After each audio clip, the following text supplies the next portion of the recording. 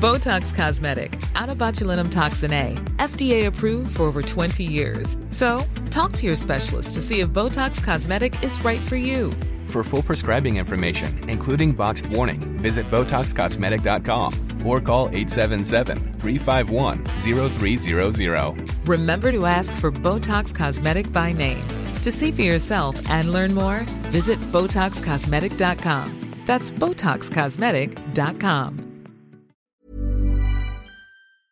This episode of Politics Without the Boring Bits is sponsored by BT, because BT means business. BT knows that businesses come in many shapes, sizes and guises, from the person just starting out at their kitchen table to the biggest employer, which is why no matter what line of work you're in, they've got your back to help you succeed and do what you do best. No doubt connectivity is a must in Westminster, and it's certainly helped us to get this episode created and distributed to you listening right now. BT already connects more than 1 million businesses and public sector organisations, offering secure and reliable connectivity. Nearly 3/4 of people running a business or side hustle feel they couldn't do so without reliable broadband and mobile connectivity. That's why having connectivity you can count on is a must for business, whether it be facilitating multiple devices being connected at once, or making team calls or guest Wi-Fi access for customers. BT's connectivity helps keep you and your customers happy. Whatever your business, BT's got your back. Search BT's got your back. Hello, welcome to the Red Box Podcast. I'm Matt Chorley, bringing you the best of my Times radio show, Monday to Thursday, 10 till 1. Now, of course, it's Wednesday, so it's PMQ's Unpacked will be coming up in just a moment, where Tim Shipman and I pause the action from the House of Commons to analyse in real time what it is that Boris Johnson and Keir Starmer are talking about. But first, the columnists panel, and on a Wednesday, we're always joined by Alice Thompson and John Kampfner. Yeah, so this story in the Times today, the Prime Minister poised to appoint a new Chief of Staff, shaking up his Downing Street operation, but he's going to give it to his current Director of Communications, Lee Kane. Now, some people were saying, we've disappeared properly into the weeds to even discuss it, but why does this matter, Alice? This matters because it is it's a crucial role within Downing Street, though not so crucial because Dom Cummings really is the Chief of Staff in many ways. So he's not going to want someone who is going to threaten him in any way.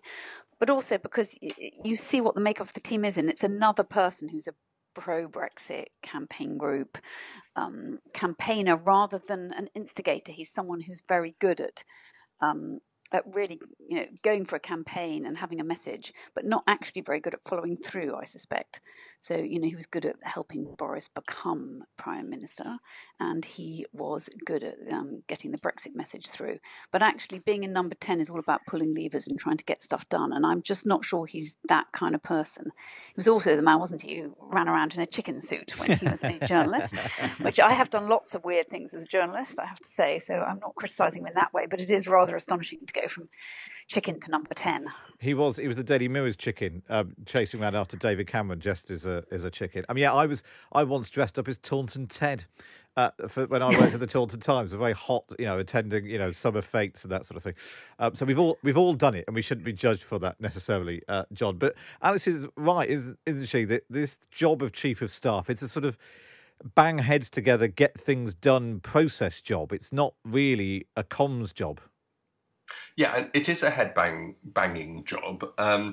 The issue, therefore, isn't, and the problem isn't or shouldn't be, that a Prime Minister chooses somebody who they trust, who they rely on. There's a sort of almost telepathic relationship they have. And when it works really well. And when it doesn't work, it's pretty much a disaster. And that relates to all countries. But the issue, I suppose, is what is as Alice was saying, what is the tone? What is this government trying to do? And it's interesting that this comes right off the back of the American elections, which you can read in two ways, and he has chosen to read in one particular way. One way is to say that Trump has been repudiated, that Biden has won, that the more the votes are counted, the clearer it is that in the popular vote it actually was reasonably close, but not that close, and that does this mark the high water mark of populism? Biden will be putting pressure on Johnson, both on Brexit and everything else, to kind of grow up and become more centrist and less populist again. So that's one reading. The other reading is that actually Trump wasn't repudiated. He got 71 million votes. That's a heck of a lot of votes for somebody as dangerous and buffoonish as Trump. And that has almost reinforced Johnson in his view that Biden and people like Biden aren't going to stick around very much, and that he can continue down this, in my view, kind of dangerous populist approach. And that seems to be the only reason why he's appointed, as you say, a campaigner rather than a kind of competent doer. It doesn't sort of necessarily clear. I mean, having spoken to some people both in and around number 10, they said that part of the problem isn't because, he survived so far without actually having someone in the chief of staff role. Lots of people think it's Dominic Cummings, but he's not his senior advisor.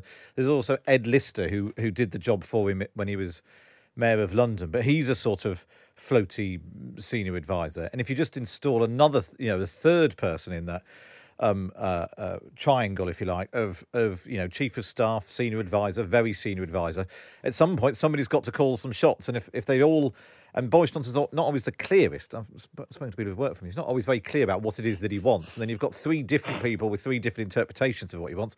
It doesn't always make for very sort of clear government, Alice. Well, also, you've forgotten there's Michael Gove in the equation as well. And I think he's very influential. And I think part of the problem for this government is that there are a few people like Boris Johnson and Michael Gove and Dom Cummings who actually don't particularly want to have anyone questioning them or taking away any of their power. And that's what happened with the cabinet as well. So it was a disaster with the cabinet in that we had some people who really aren't up to the job put into their positions, partly because they were Brexiteers, but also partly because they just weren't, a threat in any way. And I think that's always dangerous when you are too worried that anyone you put in might supersede you or might take away part of your power or in any way threaten you, that you have to be grown up enough to see that you want the best. And I just don't see that Lee Cain is the best. I think he's someone who's not going to threaten them, who will do what he's told, who is a sort of slightly substandard, if I'm honest, Dom Cummings in some ways. I mean, he's too similar to them all. What you want is someone who is going to knock heads together, as you say, and is actually going to achieve stuff, get things done, and actually speak truth to power and tell them when they're getting it wrong and tell them what they need to do. Say, like with the whole furor we had over free school meals, someone should have said, this is not good optics, this is what you need to do. They need to be someone who is willing actually to stick their head out a bit. And when you go back in past governments, I think the sort of model of a chief of staff was Jonathan Powell under Tony Blair, because he was a very calm, self-confident person. He was surrounded by some seriously volatile and big egos in people like Alistair Campbell and then Gordon Brown and his huge fiefdom over at the Treasury. And yet he had Blair's ear. And of course, it didn't always go well. A lot of things went really badly wrong. But you need that kind of don't mess with me authority type figure at the right hand of a prime minister, and not somebody, as is the case with Cummings, pursuing their own agenda, or the case with Gove in an elected way pursuing their own agenda. You just want somebody to mind the shop, but in a way that sort of, they will either let you in or they won't, and their sort of decision stands. Maybe we shouldn't be too hard on them. Over the weekend, everyone was judging.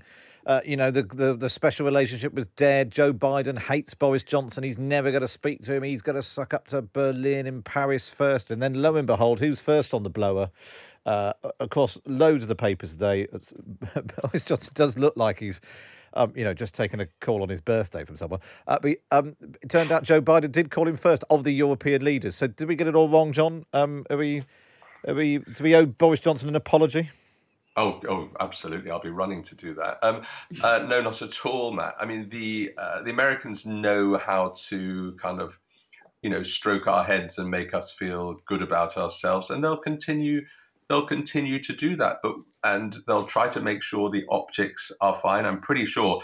I tell you, I'll wager with you that when he does his first foreign trips, it will not be to the UK, because strategically, you've got 27 countries led by Germany with France close behind. And that is, and that will be, with the exception of intelligence and security, important though they are, that is where the action's going to be. And that's where any future American administration is going to go. In a way, Boris Johnson's got to get out on that, though, isn't he, Alice? Because the UK, by coincidence, is now hosting the G7 next year and the COP26 climate change talks at the end of the year in Glasgow, and he's invited Joe Biden to both of them. So in a way, it doesn't matter if he goes to Germany before. He's got to, he has got opportunities to put Brexit behind him to some extent, look forward a bit more, and focus on the things that they've got in common. Yeah, well, that's going to be his opportunity. On the other hand, I'm just not quite sure that anyone in number 10 has thought about that. They haven't thought about the climate change conference. They haven't thought about what they're going to do. We're going to be so embroiled in, getting out of COVID and out of Brexit that we do have to think what we're going to do. And we're very, very good at having heads of state over, and hopefully the Queen will still be there. And we know how to do, all the cutlery and the beautiful place tables. As we know, John, the Germans are very bad at the cutlery. Very bad. I thought good. Well, better than the Germans at all that. Germans don't do cutlery. Even, I think probably, but that's what our selling point is. That's what Trump wanted. That's what lots of presidents do want. But I think Biden's going to be slightly different from that, and I don't think just because he's coming over we can read anything into that. He is probably going to be fairly pragmatic about the relationship with Britain now. When Helmut Kohl invited Margaret Thatcher, he was trying to sort of suck up to her and be all nicey because they had a terrible relationship. And he invited her to his country pad. On dinner, which is a sort of speciality, which he really loves, was cow's stomach. And after that, she couldn't touch it, apparently. And after that, the relationship went from bad to worse. Well, let's hope it goes slightly better than that. Let's focus, as we are, focusing on the positive today. Alice, we've spoken many times on a Wednesday morning about particularly the plight of students during lockdown, and some positive news today. They are going to be able to come home for Christmas. Yep, if they test themselves, I think they're going to be able to come home, and they're going to do it over a couple of weeks at the beginning of December. So they'll have a slightly shorter term, which is amazing, although it does show how much students have changed, because I'm not sure, as much as I love my parents, I wasn't wildly into coming back for Christmas. It wasn't like we always, at that stage that you were that close to your parents, that you all rushed home. Whereas I think now they really do want to go home. And I think you've got 1.2 million students who are all crammed into halls of residence, not allowed out, who are suddenly all going to be crisscrossing the country. So we are going to have to do something to allow them home. And if a test is it, that's fantastic. And also just the very fact that they've been essentially cooped up during this sort of mini lockdown, in that they haven't been able to go out and socialise. There's been no or very little in-person lectures and that sort of thing. So it does feel like, by accident or design, they should be in the best possible position to come home at the end of this 4-week lockdown. John, do you think this is the government going some way to repairing the damage they did with their reputation amongst young people? I think students, and I remember, students, and in my early mid-20s, it was lovely to come home for Christmas. I think, and that's a kind of fairly safe environment, and you have a few drinks and whatever, but people are sort of playing sort of silly games and watching TV, and then by Boxing Day having arguments and stuff, which is all kind of normal standard fare. What's more interesting in a COVID setting is New Year. So if they get the numbers down, and the numbers are always a couple of weeks behind, so if or when lockdown ends at the beginning of December, you'll only see the numbers really coming down middle of December, and then everybody will think, oh, great, happy days, and then everybody, not just young people, will get completely legless on New Year and in the period in between, and parties happening, even which comes to Alice's column, people interpreting the rules in the way they wish, and you will see, depending on what happens with the vaccine, I reckon quite a sharp spike in the figures in early mid-January, and that will again lead to a kind of push-pull about what kind of restrictions in January. And it'll be even more frustrating and difficult for people then, because they'll say, well, hold on, we've got the vaccine coming up. Yeah, Alice, I thought your column was really interesting today. It completely chimed with the focus group we did a few weeks ago with swing voters who still gave the government actually a bit of the benefit of the doubt, thought that Boris Johnson was doing, nobody would want to be in that position. But they were basically picking and choosing their own rules. Yes, I'll wear my mask, but I'm all right to see my girlfriend, or I'll probably still go and see my mum and all my children, And everyone is basically making up their own rules. I suppose the key thing is, as long as people are doing something, that's better than them going wild at this stage. Yeah, I actually think it's a great development in some ways that we're taking responsibility and we're not just listening to the government, even though it's impossible because they talk in so many metaphors, particularly Boris Johnson with bugles and a lot of fighting metaphors, that it's hard to understand exactly what he means. But we are now taking back control to a certain extent and working out what it does mean. So the mask take-up is very high now. People are meeting outdoors. They've understood that point. They are washing their hands more. And there is the sense that 72% say they support this lockdown, but they are breaking it in small ways. And that's what's happening. We're not rioting like they are in Italy or in Spain.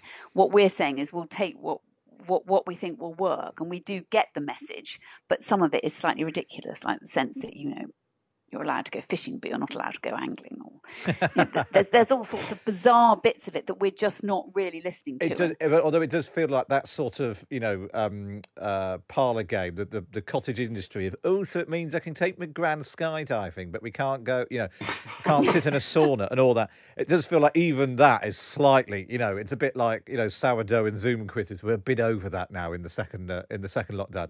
That was Alice Thompson and John Camphor there picking over the news. Up next, PMQ's Unpacked. Millions of people have lost weight with personalised plans from Noom. Like Evan, who can't stand salads and still lost 50 pounds. Salads generally for most people are the easy button, right? For me, that wasn't an option. I never really was a salad guy. That's just not who I am. But Noom worked for me. Get your personalised plan today at Noom.com. Real Noom user compensated to provide their story. In 4 weeks, the typical Noom user can expect to lose 1 to 2 pounds per week. Individual results may vary. Say hello to a new era of mental health care. Cerebral is here to help you achieve your mental wellness goals with professional therapy and medication management support. 100% online. You'll experience the all-new Cerebral Way, an innovative approach to mental wellness designed around you. You'll get a personalized treatment plan from a therapist, prescriber, or both, in a safe and judgment-free space. Your Cerebral therapist or prescriber will outline a customized plan with clear milestones along the way, so you can get to feeling your best. With Cerebral, you're not alone in your mental health journey. We're here to empower you to live a fulfilling life. So take that first step towards a brighter future and sign up today at Cerebral.com/podcast and use code ACAST to get 15% off your first month. Offer only valid on monthly plans. Other exclusions may apply. Offer ends July 31st, 2024. See site for details. This episode of Politics Without the Boring Bits is brought to you by Luton Rising, owners of London Luton Airport, the UK's most socially impactful airport. Find out more at lutonrising.org.uk. Welcome back to the Red Box Podcast. I'm Matt Chorley, and now it's time to bring you the big thing from my Times Radio show. Order, order. I call Matt Chorley and Tim Shipman. And here he is, Tim Shipman. Boris Johnson's, just to give an update on the most important things, his hair is becoming an increasingly intriguing construction, I've noticed of late. Well, he had it cut a few weeks ago, didn't he? But it's sprouting wings again. There's a kind of weird sweep around the back, which is slightly Trump-esque, one might say, in the way that's been arranged. But it's still a good old shock of blonde hair. I think there's many men of 57 or whatever age he is who'd be more than happy to have that atop their heads. OK, but let's concentrate on the slightly more important matters in hand then. Keir Starmer, it's difficult to know what he would... Most weeks it's sort of fairly obvious what Keir Starmer should be going at, even if he doesn't always.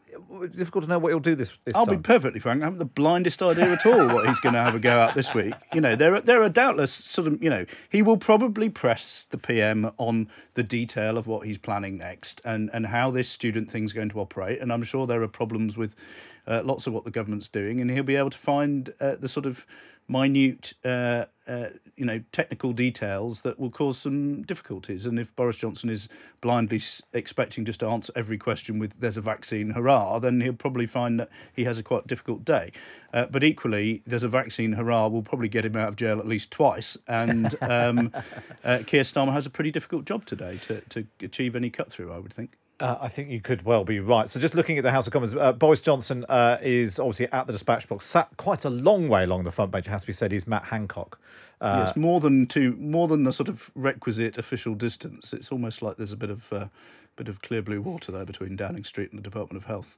I don't know what you mean by that. We're just waiting for Boris. There's been a couple of backbench contributions. Ruth Cadbury is a Labour MP and Fiona Bruce is a Conservative MP. Just asking some backbench contributions. We'll listen in to all of the backbench contributions to bring you. Basically, we'll cut out the boring toadying ones and we'll bring you any news lines on that from the House of Commons after the 12:30 news. What do you make, just quickly, Tim, of news of a possible new Chief of Staff in Downing Street? Well, I think it's absolutely fascinating. I wrote about a month ago that they were looking for a new Chief of Staff, and various people told me, no, this is completely untrue. The Prime Minister's not looking for a new Chief of Staff, and now his Director of Communications, Lee Kane, seems like he might be stepping up.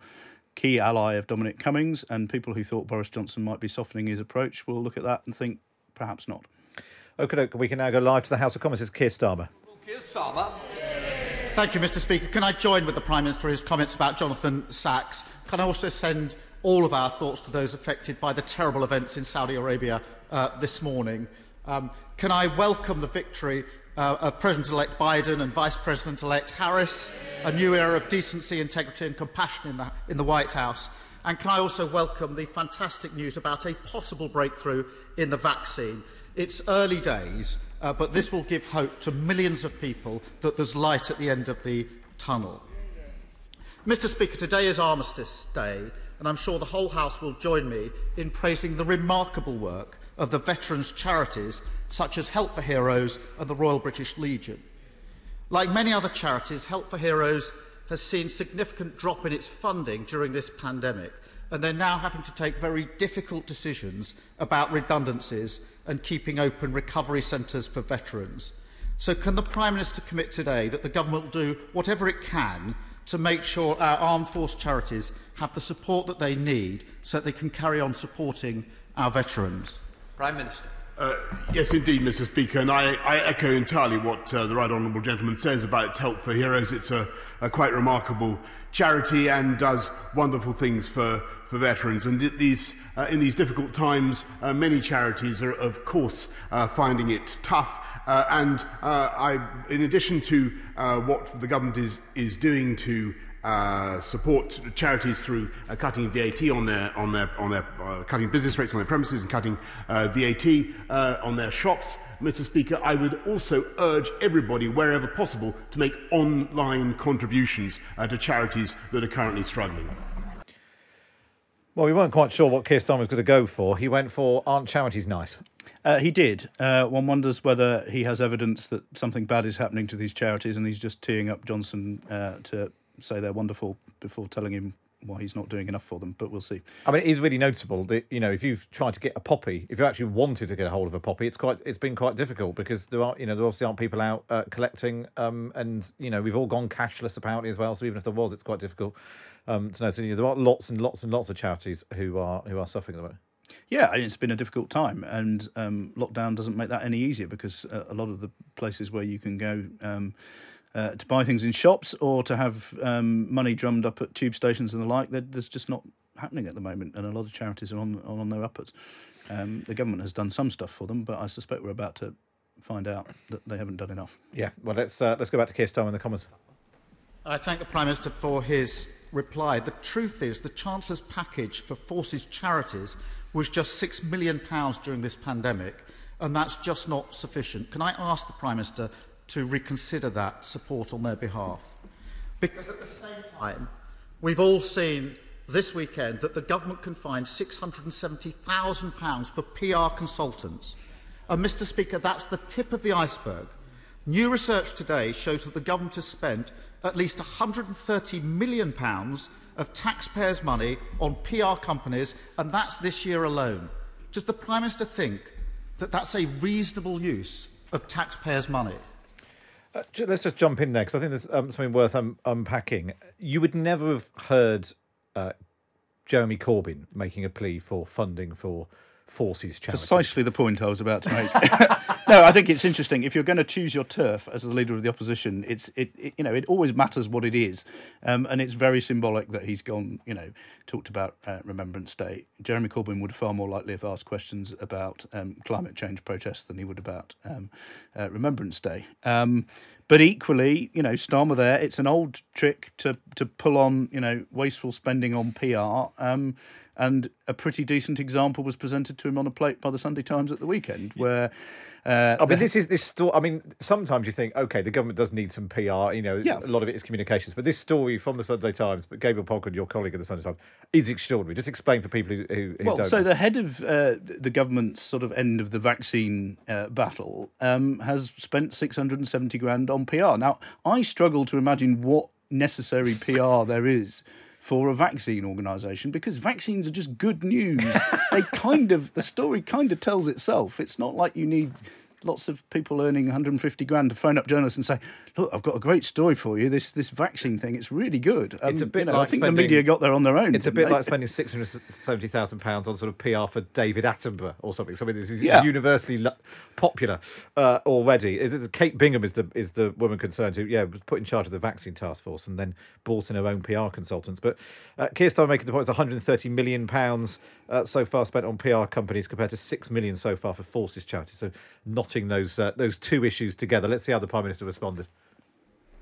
Mr. Speaker, I think he's referring to the Vaccines Task Force, and after days in which the Labour Party has attacked the Vaccines Task Force, I think it might be in order for him to pay tribute to them for securing 40 million doses. And by the way, the expenditure to which he refers was to help raise awareness of vaccines, to fight the anti-vaxxers, Mr. Speaker, and to persuade the people of this country, 300,000, to take part in trials without which we can't have vaccines, Mr. Speaker. So I think he should take it back. Here's Starmer. Oh, there we are then. It wasn't Kate Bingham's PR. It was PR to persuade us all to have a vaccine. I'm not sure that's 100% accurate, actually. But obviously, clearly, it's a good thing to take on the anti-vaxxers. And the government at the weekend announced that they've done a deal with some of these social media companies to do precisely that and take down some of this stuff that's very damaging. One of my colleagues would know the detail better than I do, but I think that that's not the full story that the Prime Minister has just told at the dispatch box. It's interesting by the front of the Daily Mail today. Male vaccine poll, UK says yes to jab, but you go first, Boris. The top line they say is 3 in 4 Britons would take the COVID vaccine. If you dig into it a bit further, it's not quite. People are a bit more there's some wobbly decent-sized numbers would not want to take it, and you need 80% take-up rate to get the sort of, to use that hackneyed old phrase, herd immunity. And the other thing that's quite worrying that's been happening is that you've seen rates for MMR and other jabs dropping because the NHS is busy dealing with COVID.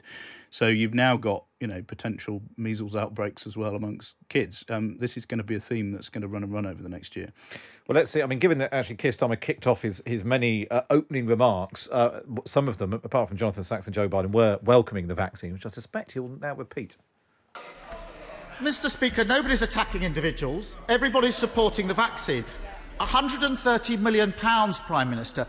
There's a real question about the way that contracts are being awarded, about basic transparency and accountability. And I know the Prime Minister doesn't like that.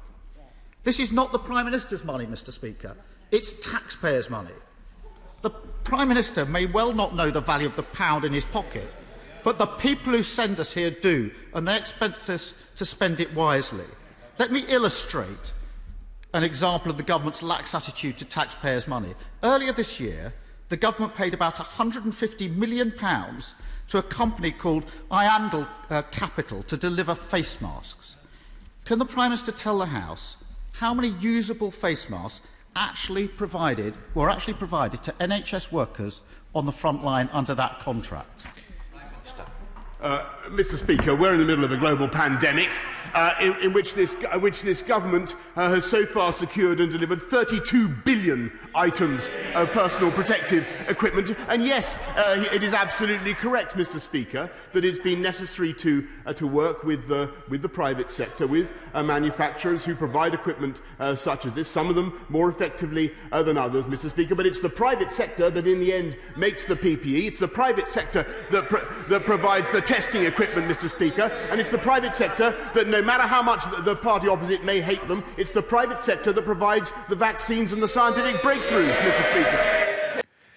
I'll just pause that there. I wonder to what extent this does hit home. Is saying, the public is concerned about whether or not the contracts were properly awarded? Is that what people are talking about down the Dog and Duck? No, but I've Were just it to had be open? No. I think you're right to be sceptical about whether any of this is going to particularly cut through. But I have just had a WhatsApp message from a former minister saying, this is damaging because wasting public money, does cut through with the public. The other argument that Starmer might make, talking about Lee Cain as we were earlier, he's the guy who's shaking up Whitehall and sacking lots of civil service press officers. But what appears to be happening is that they're shaking up the government's media operation and then bringing in a bunch of highly paid external consultants to do some of the same work, and that is also a potential attack line. More damaging, possibly, and we'll see if Keir Starmer comes on to this in a sec, is the allegation of cronyism. And this, not just that money is, but, lots of people could say, well, OK, of course, in the heat of the pandemic, you push money out the door to try and buy up everything you can. In an emergency, not everything will be spent perfectly. But then when it turns out that it's Tory donors, friends of friends, the fact that the Test and Trace and the vaccine task forces are both run by the wives of Tory MPs, all that sort of sense of chumminess and cronyism, it does start to stick after a while. I think it does, and it's the same with every government. You only have to think back to the Blair government where all their mates got all the Quango jobs. It's the same with all governments, but I have to say, knowing some of the people who are regarded as cronies who've done some of this work, they were sort of called up in an emergency in March and said, can you help, please? A lot of them haven't actually made that much profit from some of this stuff, and they're now seeing their reputations reduced by the likes of you and me. But rightly so, we need to stay on top of this stuff.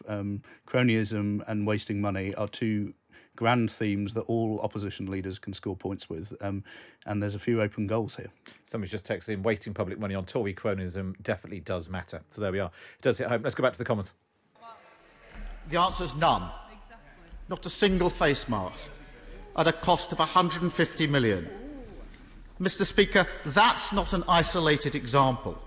We already know that consultants are being paid £7,000 a day to work on Test and Trace, and a company called Randox has been given a contract without process for £347 million. That's the same company that had to recall 750,000 unused COVID tests earlier this summer on safety grounds. And there's a sharp contrast between the way the government sprays money at companies who don't deliver and their reluctance to provide long-term support to businesses and working people at the sharp end of this crisis. The Chancellor spent months saying that extending furlough was, these were his words, not the kind of certainty that British businesses or British workers need, only then to do a U-turn at the last minute. Yesterday's unemployment figures show the cost of that delay. Redundancies up by a record 181,000 in the last quarter. What's the Prime Minister's message to those that have lost their jobs because of the Chancellor's delay? Prime Minister. Mr. Speaker, with great respect to the right honourable gentleman, he knows full well that the furlough programme has continued throughout this pandemic. It went right the way through to October. It's now going through to March. It's one of the most generous programmes in the world. 80% of income supported by this government. An overall package of £210 billion, Mr. Speaker, going in to support jobs, families and livelihoods throughout this country. I think this country can be very proud of the way we've looked after the entire population when we are going to continue to do so. And he should bear in mind, Mr. Speaker, that the net effect of those furlough programmes, all the provision that we have made, is disproportionately beneficial for the poorest and neediest in society, which is what One Nation conservatism is all about, Mr. Speaker. The thing that strikes me there, Tim Chapman, is the sort of headline inflation. The numbers that Keir Starmer starts off talking about, he started off with, how much was it that's given to Kate Bingham? 670,000 for PR. Then he got to 150 million on a mask contract, which didn't produce any masks. Boris Johnson comes back and says they spent £210 billion on the economic package. And part of you thinks, well, I know we shouldn't be wasting £150 million, but it's not a great surprise. This is pennies down the back of the sofa. And, I mean, Boris Johnson, to be fair to him, was right there to hit him with the full scale of the numbers. That the argument he might have made a little bit more explicitly is, yes, look, some money's been wasted. At the start of this thing, we didn't know what we were confronting. We needed to buy up every conceivable vaccine we could. We needed to chuck money at anyone who said they could get this PPE. Don't forget, back in March and April, PPE was in such short supply and it was a national scandal that they were failing to get hold of it. And they were chucking money at anyone who was, and if that means losing 100 million quid on the off chance of keeping nurses supplied with plastic gowns, then, I think he could be more explicit. I think the public sort of reasonably understand. You bet back as many horses as you can, and you hope that some of them make it round the course. And that's, in a sense, was what he was saying there. But I think he could always be slightly more upfront and explicit about it. OK, let's go back to Keir Starmer. Mr. Speaker, the Prime Minister must know that because the furlough wasn't extended until the last minute, thousands of people were laid off. And the figures tell a different story. Redundancies, as I say, record high, 181,000, 780,000 off the payroll since March. ONS saying unemployment is rising sharply. So much for putting their arms around everybody. The trouble is that the British people are paying the price for the mistakes of the Prime Minister and the Chancellor. If they'd handed contracts to companies that could deliver, public money would have been saved. If they'd extended furlough sooner, jobs would have been saved. If they'd brought in a circuit breaker when the science said so, lives would have been saved. Let me deal with another mistake. The Chancellor's repeatedly failed to close gaps in support for the self-employed. Millions are affected by this. It's bad enough to have made that mistake in March. But 7 months on, the Institute of Fiscal Studies says the scheme remains, their words, wasteful and badly targeted for the self-employed. The Institute of Directors, many self-employed continue to be left out in the cold. After 7 months and so many warnings, why are the Chancellor and the Prime Minister still failing our self-employed? Let's go back to Boris Johnson. Mr. Speaker, unquestionably this pandemic has been hard on the people of this country, and unquestionably there are people who have suffered throughout the pandemic and people whose livelihoods have suffered. But we have done everything that we possibly can to help. And as for the self-employed, Mr. Speaker, 2.6 million of them have received support at a cost of £13 billion. Quite right, Mr. Speaker. We've also, of course, as he knows, uprated universal credit. That will continue until next year, Mr. Speaker. He now champions universal credit, by the way, and calls for its uprating to be extended. He stood on a manifesto, Mr. Speaker, to abolish universal credit. Keir Starmer looked a bit confused by that in the House of Commons. Boris Johnson still trying to hang Jeremy Corbyn's last manifesto around his neck. It is interesting that this self-employed issue, and we shouldn't forget just how unusual it is for a leader of the Labour Party to be berating the Tory party for not being on the side of entrepreneurs and the self-employed. Yeah, there are times in the last 20 years where you could have switched the two sides around and it would have sounded equally plausible. I thought what Starmer did there was quite interesting.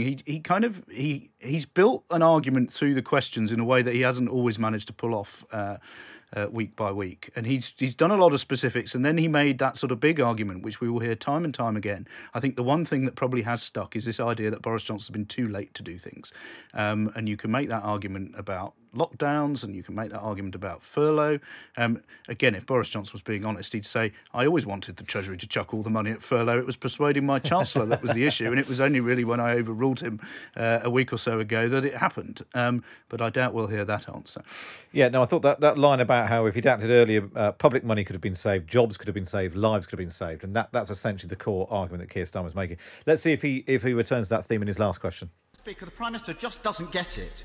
I know very well that the self-employment income support scheme has been extended, but the Prime Minister must know that that scheme simply doesn't apply to millions of self-employed people. They've been left out for 7 months. And there's a real human cost to this. This week on LBC, I spoke to a self-employed photographer called Chris. He said to me, our industry's been devastated. There's 3 million of us that have fallen through the cracks.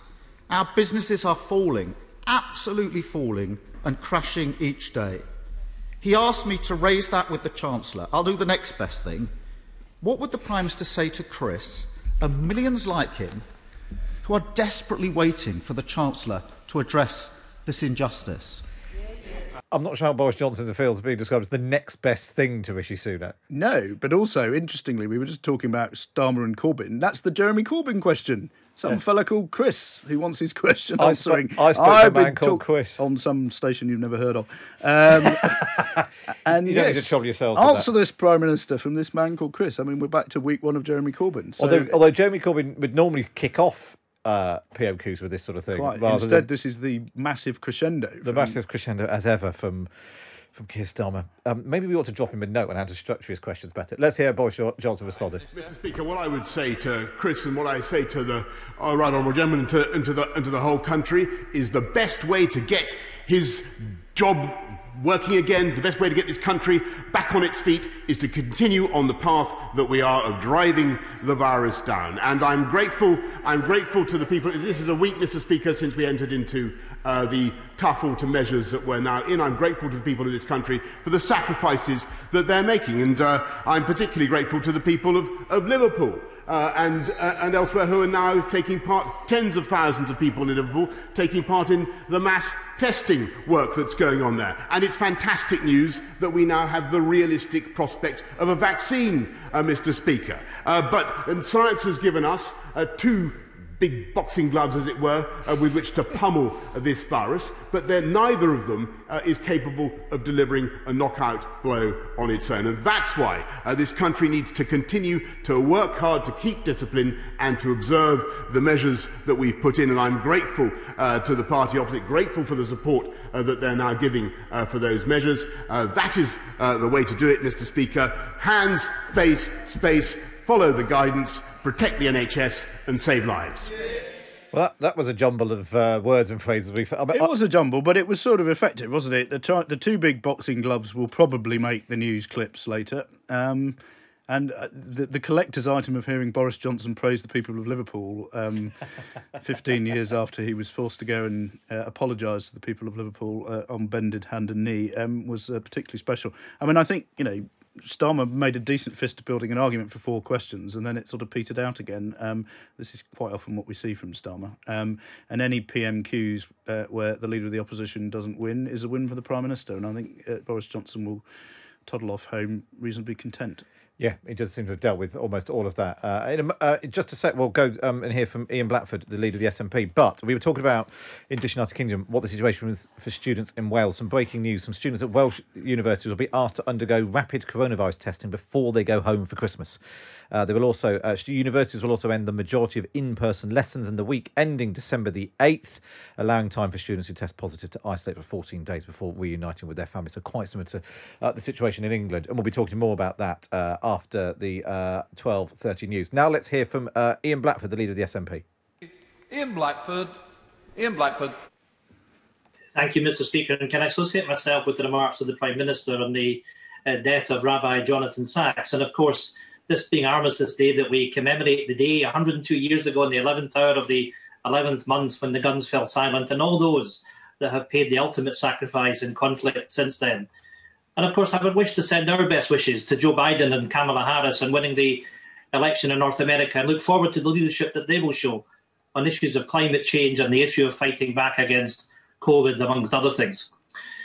Mr. Speaker, the Office of National Statistics figures published yesterday demonstrate what the SNP have been warning about for months, that the UK faces a growing Tory unemployment crisis. It is now beyond doubt that the Chancellor's last-minute furlough U-turn came far too late for thousands who've already lost their jobs as a result of Tory cuts and delays and the dither that took place. UK unemployment has now risen to 4.8%. Redundancies are at a record high, and nearly 800,000 fewer people are in employment.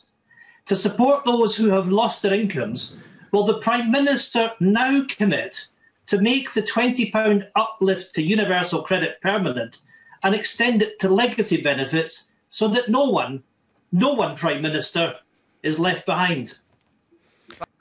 Let's hear Boris Johnson's reaction to that. Well, Mr. Speaker, I'm delighted that the Right Honourable Gentleman of the Scottish Nationalists is now supporting universal credit because he was opposed to it at the last election. Yes, of course, that uplifting continues, Mr. Speaker, until March, and I'm delighted to say that the furlough scheme is being extended right the way through to March as well, and that will support people across our whole United Kingdom, protecting jobs and livelihoods across the whole UK in exactly the way that he and I would both want.